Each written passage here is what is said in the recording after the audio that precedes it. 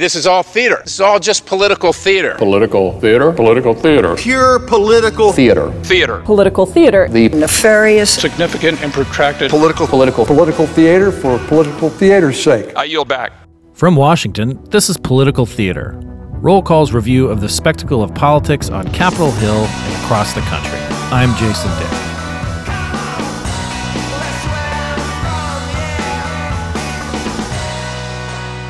When future books are written about the history and politics of abortion in the United States, this week will warrant a chapter. The Supreme Court announced it would hear a challenge to a new Mississippi law, Dobbs versus Jackson Women's Health Organization, that would ban abortion with limited exceptions after 15 weeks. This will be the first significant abortion case the High Court has heard in its current makeup, with 6 justices nominated by Republican presidents with clear anti-abortion stances. The case has the potential to reverse the landmark 1973 Roe versus Wade decision that guaranteed a women's right to abortion, and it will, at a minimum, mark a moment where abortion politics and history has changed. And then that wasn't enough. Later this week, Texas Governor Greg Abbott signed legislation to ban abortion after 6 weeks. A lawsuit will likely follow, where it's actually unfolding kind of as we record this podcast. Our guest today, Jennifer L. Holland, is an assistant professor of history at the University of Oklahoma and the author of the book Tiny U about the history of the anti-abortion movement. Professor Holland, welcome to Political Theater. Thanks for having me. Sure. Let's talk about just what a big deal this Mississippi case and the Supreme Court is before we get into Texas or that kind of stuff. I mean, we do know that in this next term, the High Court will hear this case, and there will likely be ramifications. Yeah, this is a big case. It's not an unexpected one. I think as soon as President Trump got to nominate all the justices he did, this was going to happen, whether it was Mississippi or somebody else. But it seems like by taking this case, the majority of the Supreme Court is ready to really take the step that a lot of them are there to take, which is to either fundamentally undermine Roe or overturn it altogether. And I think that one of those two options is the most likely. I would be shocked if they struck down the Mississippi law altogether. Let's talk about what are a couple of the different options that the court has. I mean, they've been very good, particularly under Chief Justice John Roberts, of punting things or sending them back to district courts or kind of, weaseling their way out of big decisions. And so let's go from the most incremental sort of step that we could probably see from them in restricting abortion rights to the biggest deal. Yeah. So Roberts was key before Barrett, and Roberts, at least, especially in the last major abortion decision, Roberts suggested he was at least interested in maintaining precedent, but he was open to future limitations. But now they don't need him. So I think that the first thing they could do is sort of undermine this idea of viability, which is built into Roe, which is what the Mississippi law fundamentally sort of contests, right? Which is that states can't full out ban abortion before the point of viability, which is that end of that second trimester. That's what Roe says. But of course, the Mississippi law does that. So they could just sort of take viability out. They could say viability is no longer the key. But that really does fundamentally still undermine Roe. But that sort of opens up the world for conservative legislatures to start passing a host of laws. So that's one option. Then they could sort of just throw out Roe altogether and say there's no federal protections for abortion and turn it back fully to the states, in which case, half the country will just sort of ban abortion altogether without any veil of abortion rights. And a lot of states have laws built in that they trigger, right? When Roe's overturned, they automatically default to banning abortion. And then that would sort of turn it back to this late 60s moment where some states it's legal and available and open, and other states just completely banned outright. And I guess the furthest they could go is they could technically ban it across the country. I think that's unlikely. but I think that the most likely option is one of the first two, but they really result in the same thing, which is a situation on steroids of what we already have, which is that some states it's pretty hard to get, but fine, and that could go to some states it's impossible to get, but other states is fine. But this will sort of magnify that situation. It's just an incredible geographic inequality, and certain regions are going to be more affected than others. Like the South, it'll be almost all states will have banned abortion, right? Whereas the West will be more of a patchwork. So it'll be a little bit easier to sort of cross state lines to get abortions. Right. And I was, sort of struck by this bifurcation that you're talking about, where, like there are just going to be regions that, we've typically associated with like one political party or another. The Democratic Party dominated the South for years. In 1964, that really changed and has been largely a Republican stronghold. And now we see, the sort of the payoff of that, which is that their Republican kind of super majorities are really beginning to lean in and pass laws like the Mississippi law, like the Texas law. And I'm one thing that I'm wondering about is that we're seeing some of these states turn, right? Georgia voted for Joe Biden. Arizona, my home state, voted for Biden. Texas was close. Florida was close. It's not all Mississippi and Alabama. Do you think that, like, from a political party perspective, everybody thinks that it'll always be like this, right? That Republicans will always, dominate Mississippi, for instance, or Texas until it doesn't happen. What do you see as the ramifications here? Because we do seem to be going in a direction where a lot of, the parties are locked in right now, but there's also this growing political non-affiliation. And I see like the politics of that, I think, are really almost up for grabs, it seems. Yeah, I think that there's sort of two issues, right? One is that these red states who actually have, growing either non-affiliate, but also growing increasingly empowered and enfranchised Democrats. I think that's one of the things that we saw in places like Georgia, and Arizona too, for that matter. And I think that it would be interesting to think about whether some states like Georgia might, in the aftermath of Roe, end up having these sort of shifts in abortion law as well. I mean, one of the most important reproductive justice groups, Sister Song, is out of Georgia. And they were one of the groups that, allied with Stacey Abrams and, did that work. The non-affiliation is interesting. And I don't really know what swing voters, sort of where abortion falls in their purview. I mean, it isn't. I think that because they are swing voters and they're unaffiliated, abortion doesn't matter as much because the two parties right now are so polarized. And if abortion really mattered to you one way or another, you wouldn't be unaffiliated, but I think that polls have shown us across time that huge percentages of Americans believe that abortion should be legal, especially in that first trimester. And the second trimester gets a little bit more, divisive. But that first trimester, a lot of people really support the right to abortion. And so if the court takes the drastic steps that I think it will, a lot of those people who maybe don't vote because they don't really fully care or they don't really think that Roe's at risk, they could start committing themselves more and more to the party that's challenging those restrictions.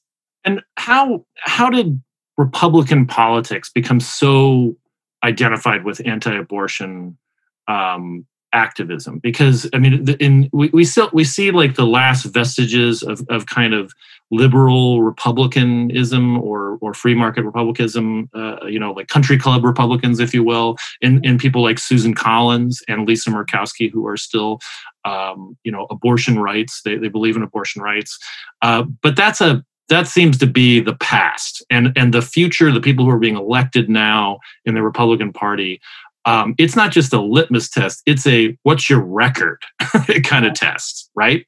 Yeah.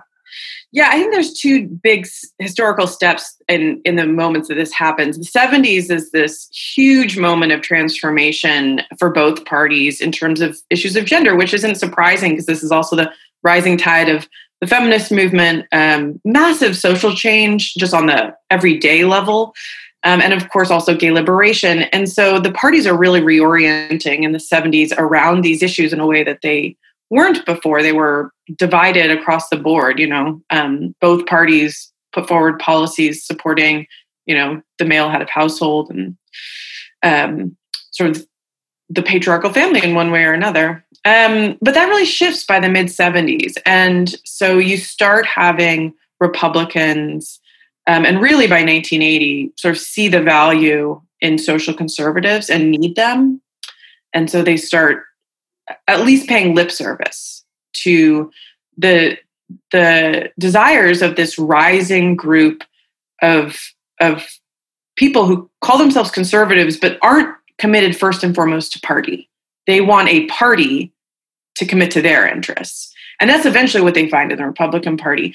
But I think between 1980 and 2000, they really do see a Republican Party who's really willing to, or Republican leaders who are willing to sort of talk the talk, but are not willing to actually follow through.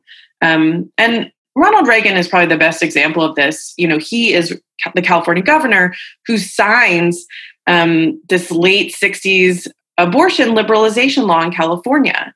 And he's, sort of one of these country club Republicans that you mentioned in a lot of ways. Former Democrat too, yeah. Right, yeah. But when he runs for president, he runs as an anti-abortion candidate, and he writes a book while in office about abortion. But he really doesn't follow through in any meaningful ways. And for example, I wrote a lot about the Arizona anti-abortion movement, and they keep telling him when he's thinking about who to nominate that Sandra Day O'Connor is not an anti-abortion justice. They tell Reagan over and over again, she's not our guy. And he chooses her anyway. Of course, she's from Arizona as well. And so they have a lot of this throughout the 80s through the thousands. Like anti-abortion voters are coming out for Republicans, but the Republicans are not reciprocating. And I think that really changes in the 21st century, where you have big socially conservative leaders like James Dobson of Focus on the Family, who sort of put their foot down and say, we are no longer going to support leaders who don't follow through. And so in the 21st century, you really start seeing Republicans get elected at national office all the way down to state offices who really are either ideologues or understand that they need to follow through in a meaningful way. And of course, this isn't just President Trump. This is, these laws in state houses were escalating throughout the 2010s. I mean, massive numbers of anti-abortion laws passed, often clearly unconstitutional. But and then, of course, President Trump, who was not an ideologue by any stretch, he was pro-choice in his past. Even when he was anti-abortion, he clearly didn't understand the rhetoric really well to sort of speak it like it was native to him. But he understood what he needed to do, right? He needed to appoint anti-abortion justices. And of course now, because he did that, it matters none at all. He really followed through and delivered what this movement wanted from the very beginning. I wonder when I think about just the current makeup of the court, I mean, the three justices that Trump appointed, the first one, Neil Gorsuch, was, of course, the seat that Mitch McConnell held open for more than a year after Antonin Scalia died. And, Scalia, that was sort of a one-for-one anti-abortion justice. But Mitch McConnell, coming under all this pressure, he knew, that what mattered was keeping the activists in the fold. And so it didn't matter what kind of criticism he endured. He followed through on that, and he got that justice. And then, Kavanaugh, it's it's interesting how much data we have and how we still are sort of coming to grips with what happened in the 2018 midterms, which is that on one hand, Kavanaugh probably and his confirmation hearings and also his avowed anti-abortion stances might have really supercharged some of the Democratic voters or people who voted for Democrats and enabled Democrats to take the House. But then on the state level, you saw Democrats from conservative states like Indiana, Joe Donnelly and so forth, and Claire McCaskill in Missouri, lose for maybe the same reason, which is that anti-abortion voters were fired up. And there's almost, to me, it almost seems like there's no way to, you get one, you don't get one and not the other. And with Barrett, we had another Supreme Court justice, this one, maybe arguably the most anti-abortion of the three. And, we have a current Democratic, sweep in the 2020 election. And I wonder what this decision would come out before the 2022 midterms. What are you looking at as a historian and as also somebody who wants to know the politics of this? What are you looking at in terms of like what kind of effect this might have on a closely divided electorate? Yeah. I mean, it would be such a victory for anti-abortion activists, but I would be fascinated if it actually would decrease Republican turnout. Because if you've won, I mean, I guess you would want to pay. And if abortion is your only issue, which I think for a number of people it is, enough that it matters, you might want to pay back the people who got that victory for you, I guess. But there isn't that kind of like need to stop what these activists think of as genocide, right? If it stopped, you're like, okay, wonderful, we're done. So I wonder if it actually might decrease Republican turnout if you finally win the thing that you've been waiting for. And certainly, I think it would increase Democratic turnout in a big way. I do think that for all of the attacks on Roe, I mean, anyone who pays real close attention knows that these attacks have been coming for 50 years, and escalating. But I think that there's a number of people who still take it for granted, or they don't think about it enough and they still think that when they need it or when someone they know or love needs it, it'll be there, or that they can find it somewhere, somehow. And I think that can change very quickly. And I think that there will be a huge response when it does. Because what we know about the last 50 years, but really about human history, is that women have always desired some ability to control their reproduction. Historians don't actually like things that are true across time and space, but this seems to be true across time and space. Uh-huh.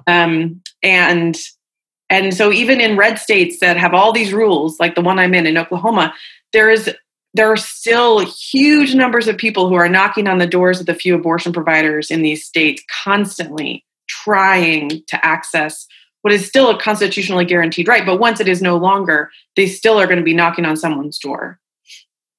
And I wonder if that's the difference in abortion politics with a lot of rights sort of issues. Because, I mean, one of the things that you write about in your book and I've studied is that the anti-abortion activism is based in people thinking that they are fighting for the rights of the unborn. On the other side of the ledger, if you're taking away a right, that is a very drastic moment. That is a fulcrum, if you will, because we don't typically take rights away after they're granted. That's when people do start taking rights for granted, is when they have them, and then when they're gone, it's like, wait a second, I have to go to California to get to access like the morning after pill now. It seems like it's, while uncertain, it just seems like this has the potential to really light into people in a way that a lot of issues haven't. Yeah. And, the anti-abortion movement has tried so hard to sideline that issue, that this is something that if they do win, that it will really affect the rights of women. And one of their most successful narratives since the 80s has been, they created this idea that women were damaged by abortion, often psychologically, but that the anti-abortion movement and abortion regulation actually protects women. And what's most important is that they've sold this argument in courts very successfully. All of these rules about doctors having admitting privileges, all that stuff comes out of this anti-abortion rhetoric that ultimately abortion is very dangerous physically, but also dangerous in an emotional sense, that women end up having something akin to PTSD as a result.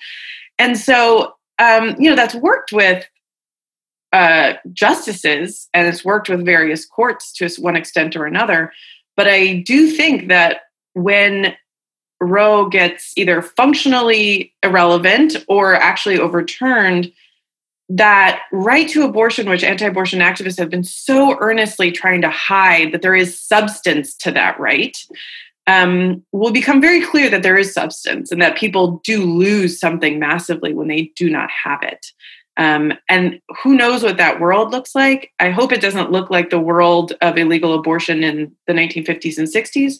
I hope that our, these abortion pills, right, have made abortion more safe than when people were using knitting needles or God knows what.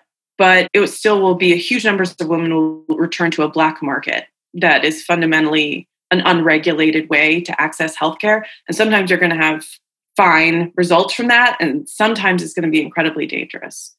It seems like you mentioned the 70s as being a turning point where Democrats became associated with women's rights in a way that they hadn't before, and we still have there has been a gender gap for since then, a fairly sizable one between the Democratic Party and the Republican Party, and I wonder does this have the potential?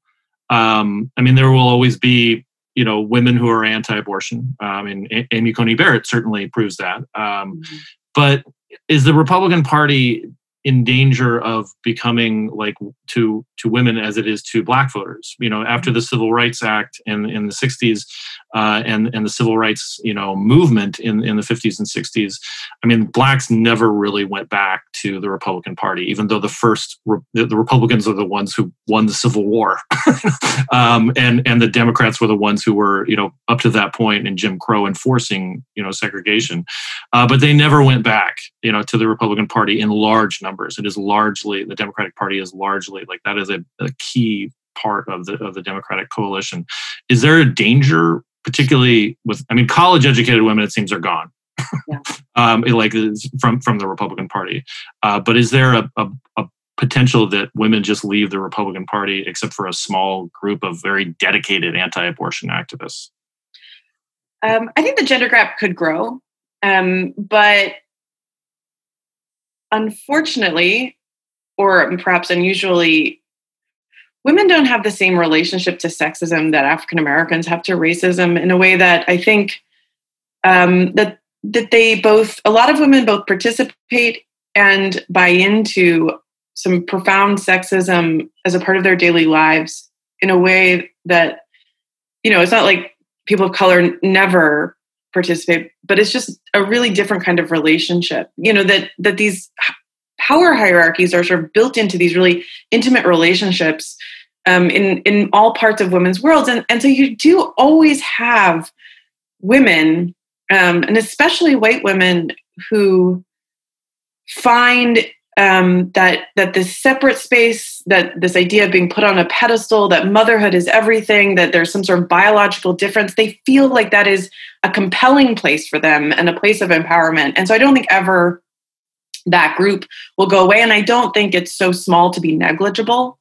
I think that what you saw happen in the advent of the 70s, not just with the feminist movement, but with the economic transformations of the 1970s, where people could no longer live on one income, and this was not just true for women who were going into professions, but true for women who now had to work in service work, not empowering, not exciting kind of professional avenues. And I think that a lot of women who still live in that world, right, where like work is not empowering, a lot of like social, cultural spaces outside of their family and their church are not empowering. And so they retreat even further into these spaces that really are built into these very traditional gender roles. And they find sustenance there, right? And I really don't think that's going to change because our economy is not changing, and our politics, I don't think, are going to change very much. That there isn't. There's a lot of women who do not feel alienated from very patriarchal spaces, but feel very valued there. And I just don't think that's going to change massively. But I do think that the gender gap will grow. And I think that the issue of generation could matter significantly, as you say. But women, I think people since suffrage have imagined that women would be a unified voting bloc, and have been just disappointed time after time that has just not been the case. And now comes the wait. We wait for this current Supreme Court term to end, and then arguments next year, and then the decision. It'll be at the very minimum a very interesting time. Professor Holland, thank you very much for talking to us on Political Theater. Thanks for having me.